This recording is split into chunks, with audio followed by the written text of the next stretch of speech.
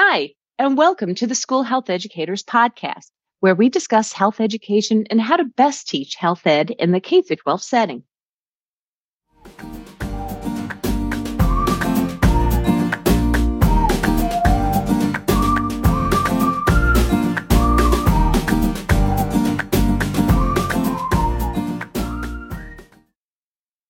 Hi, and welcome to the School Health Educators Podcast. I'm your host, Lori Reichel, the New York State health educator who believes in what we do. For today's episode, I invited some people to join me who I've met over the years on my professional path, so they can provide some words of advice, or if they don't mind me saying it, sage advice for those of us in the field. Basically, within this episode, each of these guests will answer three questions. One, what was your career, or what is still your career? Two, what were the best parts of being a health educator, including any best memories? And then three, what advice do you have for current and future health education teachers?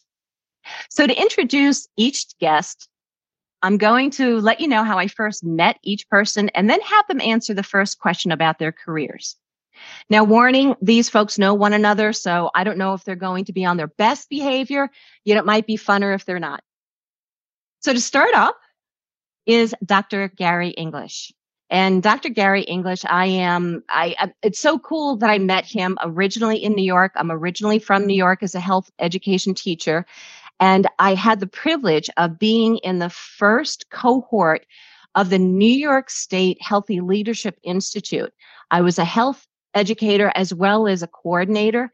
And that's when I met you, Gary. So thank you so much for being here. And do you mind telling us a little bit about your career? Sure. I guess I got to go back quite a few years, but Daryl can relate to this. I guess when I was in my undergraduate program, I really became more interested in health over the years.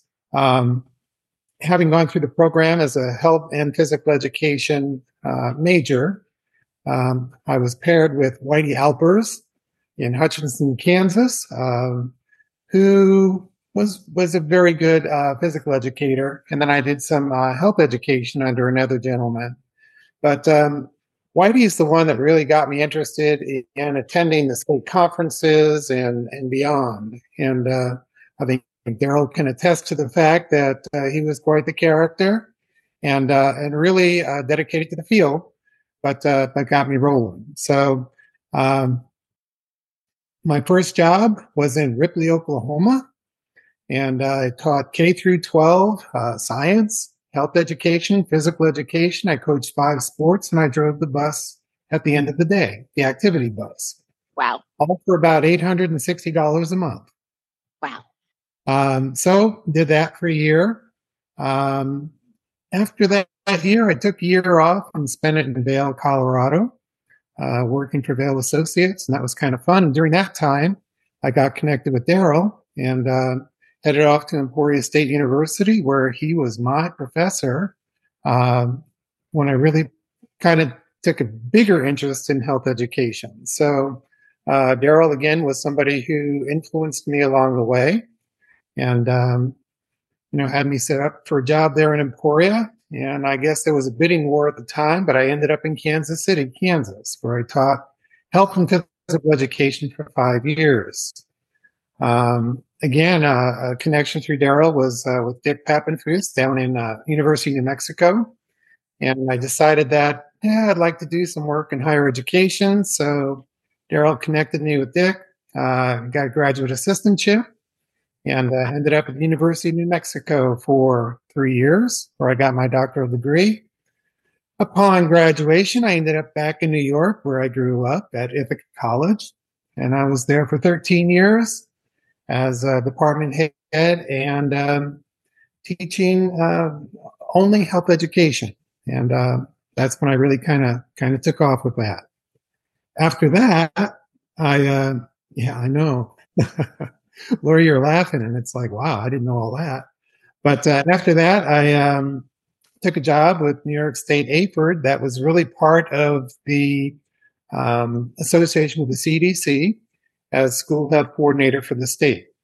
And did that for, I believe it was 3 years before taking on a similar job in Oregon, where I did that for another 3 years before returning back to higher education at Western Kentucky University, which is where I retired from until last week when I was asked to return for for the for the fall semester, but just teaching 1 or 2 courses. So okay, that's where I'm headed. But in a nutshell, that's pretty much it. thank you, Gary. And if you're going to be teaching, we have to talk about whether or not we can connect some of our students together, because it might be that we can do some kind of collaboration work like you helped me last spring, in which I have to do a shout out. Gary helped me explain the whole school, whole community, whole child framework. He was actually the prosecutor for a fake court case, and the graduate students in the course loved it. It was the highlight of their semester, potentially the highlight in their whole program, because it was interactive. It kept their interest. So thank you so much for doing that and for introducing yourself. Thank you. Now, one of the people that Gary kept on referring to is Dr. Daryl Lang, who's also here. And what's interesting with Dr. Lang, I met him through Gary at an AFERD. Before it was SHAPE, it was called AFERD, but I know there are some names that were changed somehow in between. But I met you, Daryl, at an AFERD conference. I think it was in Salt Lake City. And I thought it was really interesting that once I received my doctorate, I ended up working at the University of La Crosse, in which you worked there at a certain point of your career. Right, correct. So thank you for being here. And do you mind telling us, Daryl, more of, or a little bit about your career path? Sure. Yeah. My career path is I'm originally from Iowa, and after I graduated, I was in the Marine Corps for a while, and I was discharged on Halloween. Could you imagine that? That's significant on Halloween. Spooky. Yeah, spooky is right. And then I took a job in upstate New York teaching high school health. I should have known, because the high school contacted me, and they're willing to pay for me to come from Iowa to interview for a high school teaching job. Now, that doesn't happen, but that should have told me that I should have known what the problem was, and it was an issue that we're not going to go into. But I took the position and was there for a period of time, and then my father-in-law passed away at a young age, and he was only 56, and my son was only about a year and a half old, and so decided to go back to Iowa. And taught at a high school, in a small high school in Iowa, for a period of about 5 years. And then I taught at the University of Wisconsin La Crosse, and then from there I went to Emporia State, and that's where Gary came as a graduate assistant, and I was there for about 12 years, and then I left and went to the University of Wisconsin Oshkosh as a department chair, and I was there for about 4 years, and then I went back to Kansas and was worked for the Kansas Department of Education under a CDC grant, in charge of HIV/AIDS and human sexuality and health and phys ed. And I was there until I retired, and I've been retired now, so 10 years. Yeah. So kind of retired. I still teach some online classes for different people. And so that's kind of what I do. Yep. Well, thank you so much for explaining that, Daryl. And can I ask, you remember where you taught in Iowa at the high school? Yeah. What town? Small high school called Turkey Valley. Turkey Valley. In Jackson Junction, Iowa. Turkey Valley was 5 little towns that consolidated in 1960. They're all German, Czechoslovakian Catholic communities. I'm not of the Catholic faith, which was interesting, teaching human sexuality in the school like that. But it was about 30 miles from Decorah. So you have some idea where Decorah is. Yeah. Excellent. Okay. Well, thank you again. And then last but not least is Dr. David Wiley, in which, David, you and I got connected when I started doing my doctoral work at Texas A&M. I remember you did a lot of work that some of the faculty was very involved in regarding pregnancy prevention. And then I think I got to know you even better when I actually participated in the International Conference on the Health Risks of Youth. And that conference was a wonderful conference, wonderful networking, and the most beautiful location for a conference I think I've ever gone to, because we were in Los Cabos. Yeah. Do you mind giving some of your background? Yeah. So briefly, my name is David Wiley. I'm a native Texan. Lived here my entire life, and I was a high school athletic trainer in my first life. And as a part of that, you had to have a teaching field, and I didn't really care much about teaching, but I wanted to get a job as an athletic trainer, and it ended up being that I got health and phys ed, and I taught biology my first year, and I ended up liking the teaching more than I did the athletic training. And so from there, I got really involved at the graduate level, a master's degree, and then I went to the University of Texas to get my doctoral degree, and then I stayed at Texas State University in San Marcos, Texas, which is just between Austin and San Antonio, for 30 years. I was going to stay 3, and 3 turned into 30. And as a part of that, I met a lot of really wonderful people in the field, including Daryl and Gary and a bunch of other folks that have really helped my career along. And somewhere in that mix, I got really interested in human sexuality, teen pregnancy prevention. And in 2008, I started the Texas Campaign to Prevent Teen Pregnancy. And one of the reasons I got really involved with this was in teen pregnancy prevention, actually in sexual health. In a lot of cases, it's a predominantly female-dominated world, and men have not done a whole lot in terms of pregnancy prevention, education, et cetera. And so I really got this line of research. I was always interested in adolescent health, but really got interested in teen pregnancy prevention, sex ed, challenging the religious right, and how they were trying to censor health ed teachers and that kind of stuff. So I got really active in that stuff and brought along a bunch of my grad students as well. And again, some of them ended up at Texas A&M. Some of them started at Texas A&M, but they were also interested in sexual health and teen pregnancy prevention. And so that's kind of what got me rolling. And I left Texas State in 2019, and I have already failed at retirement in that I've got a little part-time job now working for a nonprofit, and we're doing we have access to funds to do free mammograms for low-income women. So I'm their outreach coordinator to go talk to groups and get the information out there. So I'm actually continuing to help in the field, actually probably helping directly more than I ever did in higher education, because we take these low-income women and we get them free mammograms and find them a medical home, and it's really rewarding stuff. So even though I left higher ed, I'm still trying to contribute. So that's kind of the short version. Wonderful. Well, thank you. And thank you to all 3 of you for being here and for telling us more about your path of what you did in your career. And I have to do a little a fun fact. I don't know if it's so fun, though, for people that aren't aware of how states look at sex ed.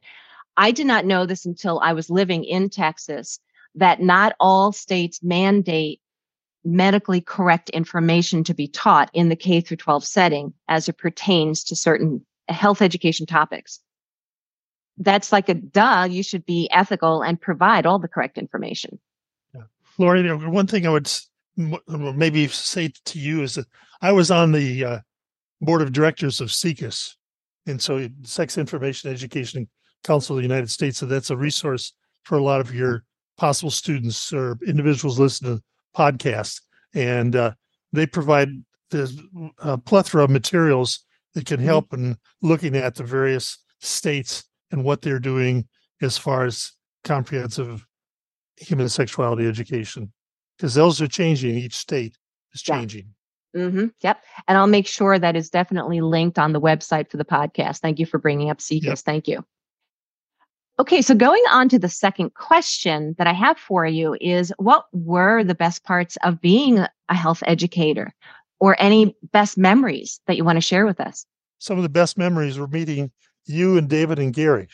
It's the actually, if Don would have been here, the four amigos, we get together every year for a guys' weekend, some state or some city somewhere around the country, and that the police are warned before we get there. But that's one of the things is the individuals you get to meet and share professionalisms with them, and then the other thing is that seeing the students who I had a student who I had in Turkey Valley in 1975 called me about 2 months ago, and she located me, and then she said, "I've been trying to find you," and she said, "And as soon as you answer the phone, I recognize that voice."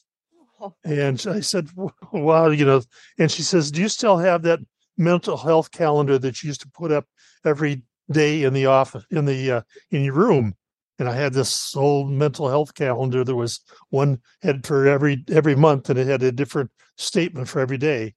And she said, "I still remember that and think about that all the time." So that type of thing. And then the other thing is students who then went on to graduate school, and like Gary and other people who have now become department chairs or deans, and just seeing that's going from that point on, you see that growth, and it's exciting to see that delivery. Wow. Thank you. Well, and I will say that I concur with Daryl. I've made some lifelong friends. Had no idea that would happen. Also, I had lunch with a former graduate student. Actually, this past week was one of my best graduate students ever, and she is continuing to work in the field. And it's really nice to see you lay some seed out there and fertilize it, and watch these people grow up to do even better things than I did.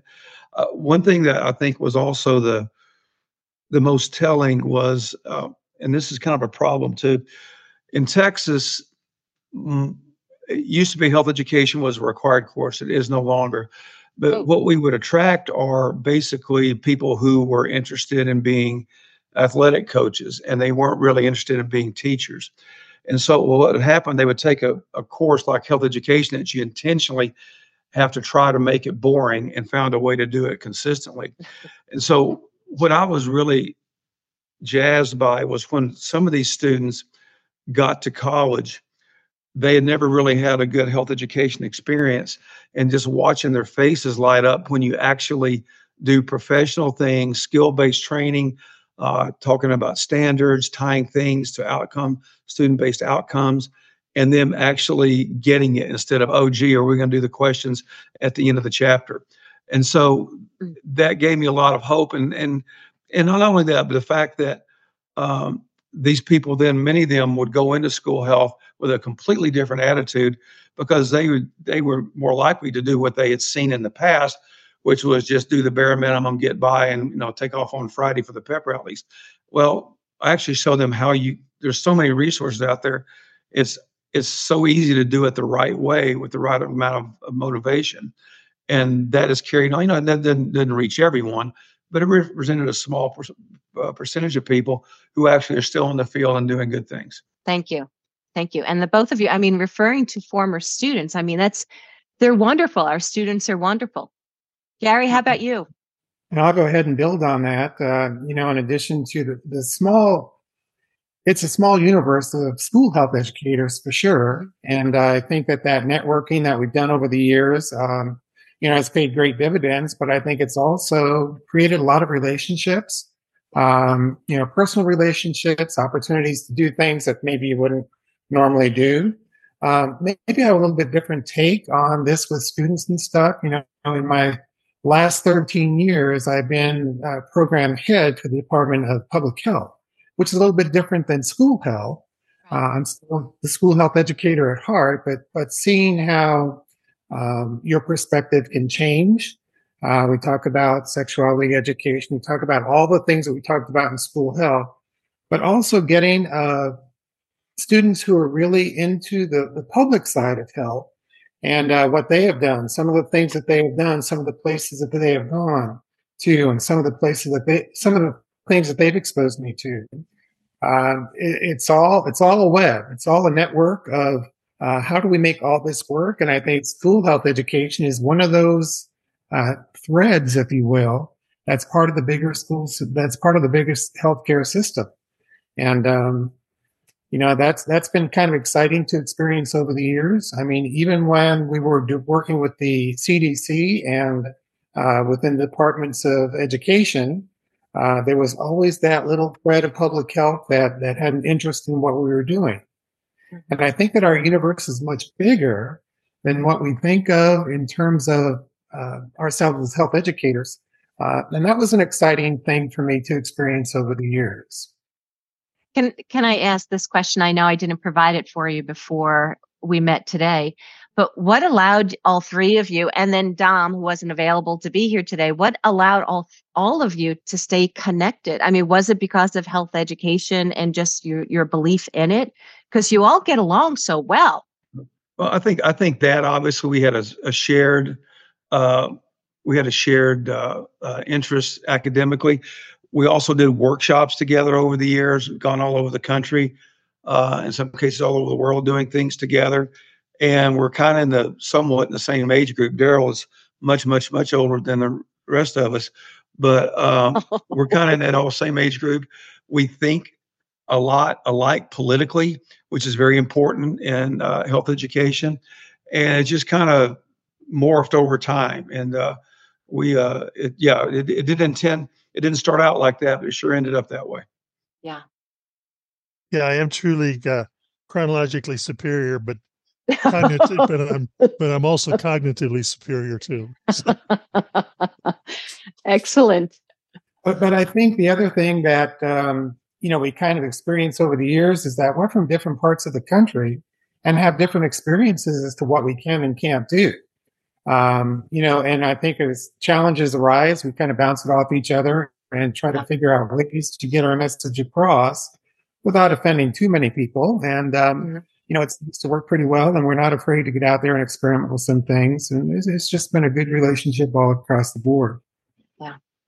Because I think the networking, the reaching out, asking for help, that kind of stuff is so important that some people might overlook, like they think they have to do it all themselves. But like the three of you are fantastic resources to refer to. Fantastic. Thank you. Well, what advice do you have for current and future health education teachers? And anybody can start first. Yeah, let me go ahead and take this because I've been thinking about this for a couple of days. Right now, there is a huge political movement in the U.S. to censor books, to control school board meetings, to censor teachers. Here in Texas, is the root of a lot of this stuff. I am very concerned. There's a big movement to, you have to remove all pornographic materials from Texas public schools, even though there's no definition for that term. And so what I'm worried about is that people are going to go overboard and remove anything dealing with sexual health, including basic biological. We can't talk to anybody about the menstrual cycle anymore because somebody might consider that pornographic. And so I guess I'm concerned about that, obviously, from a censorship standpoint as a civil libertarian. But I'm also worried. I saw this a lot in my dealing with student teachers through my university. A lot of teachers self-censor themselves. They're so afraid they might get in trouble. They don't talk about birth control. They don't talk about LGBTQ issues.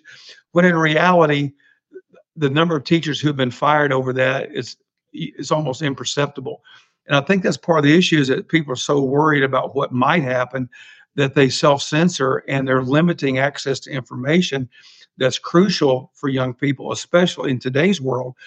As when you look at when we all started teaching, there weren't any laptop computers necessarily. There certainly weren't any cell phones. And nowadays, every kid in school is carrying a computer with them in their pocket. Yeah. And all they've got to do is click on that mouse twice and they can have the most pornographic, explicit images that everyone want to have. Yet somehow parents are concerned that a trained and well-trusted teacher is somehow going to offend somebody. I don't get that. And so I guess my word of advice, two things. One is that if you're going to go into health education, be aware of controversy, and it can be anything. School safety is controversial, nutrition is controversial, obviously sexual health is, but don't use this as an excuse to censor yourself that, oh, you might get in trouble. Chances are no one's ever going to find out what you do once you close the door of your classroom anyway. And secondly, if you were by chance happen to get in trouble, you would be stunned at the number of people that would come out in your support. Yeah. I'd concur with David on that. Going back to where, Lori, when you asked me where I taught in Iowa, I told you it was 5 little towns that consolidated in like 1960, German, Czechoslovakian, Catholic, and I'm not of the Catholic faith. First thing I did is I went to the 5 priests, told them what I was going to teach in human sexuality, the pros and cons of every form of birth control, including the Billings method, which is taught in the Catholic Church. And they said, fine, good. They just wanted to know that. And sometimes there were some parents that got a little upset.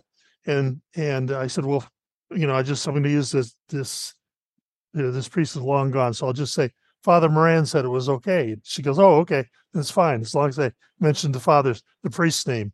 And I had students who had just said, we don't get this information. Nobody tells us this information. And whether it's in nutrition, in the Midwest, especially in Iowa, and I just shouldn't say it this way, but it's farm families. I didn't grow up on a farm, but my mother did, and it was like, eat your plate. Just think of all the kids starving in Armenia and had no idea where Armenia was. But it was what is the nutrition that you have? What is, what are the pros and cons to everything? And you can't run around scared. You just got to know your materials. And as David said, being open to people, and also you'll be surprised how many people will be supportive of you. Gary, how about you? I would say a couple of things in relation to the discussion that David and Daryl started. Let's not forget the concept of a school health council and getting people on board before you get your foot in the poop, so to say, and make sure that you have people that are going to back you up. I've seen situations where there have been questions raised, and if you've got a council that's supportive, you're pretty safe that way. Mm-hmm. But in a bigger context, what I'd say to incoming folks is, hey, don't be afraid to get out there. Don't limit yourself just to school health education. It's a big world. There's plenty of work for everybody. If you want to be a specialist in one area, go for it. If you want to expand your horizons, try something different. I kind of look at health as a ministry, if you will. If you're interested in it, there's a place for you. If you're a numbers person, there's epidemiology. If you're a social person, there's a place for you there. I mean, it's just a broad, wide open field that is small in terms of the people that you will encounter in terms of colleagues, but big in terms of the impact that you can have. Absolutely. Thank you. Thank you. One other thing I'd just like to say is that I think one of the things I've still continued to do is keep reading. I just finished a book called Atomic Habits, which is a great book. It's a great book. And it's kind of written almost like a PowerPoint. You could just create a PowerPoint off of it, but it's a very good book about developing habits and what are the triggers that go from various habits. So, enough said, but keep reading. I'm reading the same book. I'm just at the end of it. And I'm thinking, you know what? It's not just about making the goals. It's about those everyday things that you do in order to reach the goals. That's a great recommendation, that book. Yeah. You never know where you might use that. You might, the various things that we talked about, and the various cultures that you get to know, and I spent, when I retired, I went for 3 weeks down to Costa Rica and learned Spanish. And by the time I was done 3 weeks, I could read, write, and speak Spanish. Wow. And, you go to cultures like David, and I took David with me to Guam, and he became familiar with how to speak Guamese. No, no. And he became aware of the Chamorro culture, and it's a different culture, but it's important. Yeah. And he can attest that how many people were just so thirsty for information that they weren't getting. So well, and that's the thing too. Now Daryl brought this up. Stuff that we consider to be pretty basic, like, oh, well, this, and this. These people are writing down every word that we said, and it gave me a real reset that, wait a minute, a lot of these folks, these teachers, are either not trained in health education or it's been a number of years, because the stuff we were talking about was, I thought, relatively basic, and kind of found out not at all. So sometimes it involves reading your audience as well. Right. Definitely. And, that's kind of a topic for another day. But, oftentimes when we start discussions in class, we talk about the educational process and how you've got primarily elementary teachers that have no background at all in health. And we start hearing these horror stories of, teachers encouraging their kids to have sex or whatever. And it's like, I don't know what teachers they are. And they certainly weren't trained as health educators. And that sometimes carries up through high school. Well, I thank you so much for being here, David, Daryl, Gary. It is a pleasure seeing you all, and I hope I get to see you in person again soon, perhaps at the International Conference on the Health Risks of Youth, or another conference. So I thank you so much for being here. Would you like to say goodbye to the listeners? Thank you for the invitation, Lori. You bet. Hasta la vista, baby. You're all. And to our audience, thank you so much for listening in.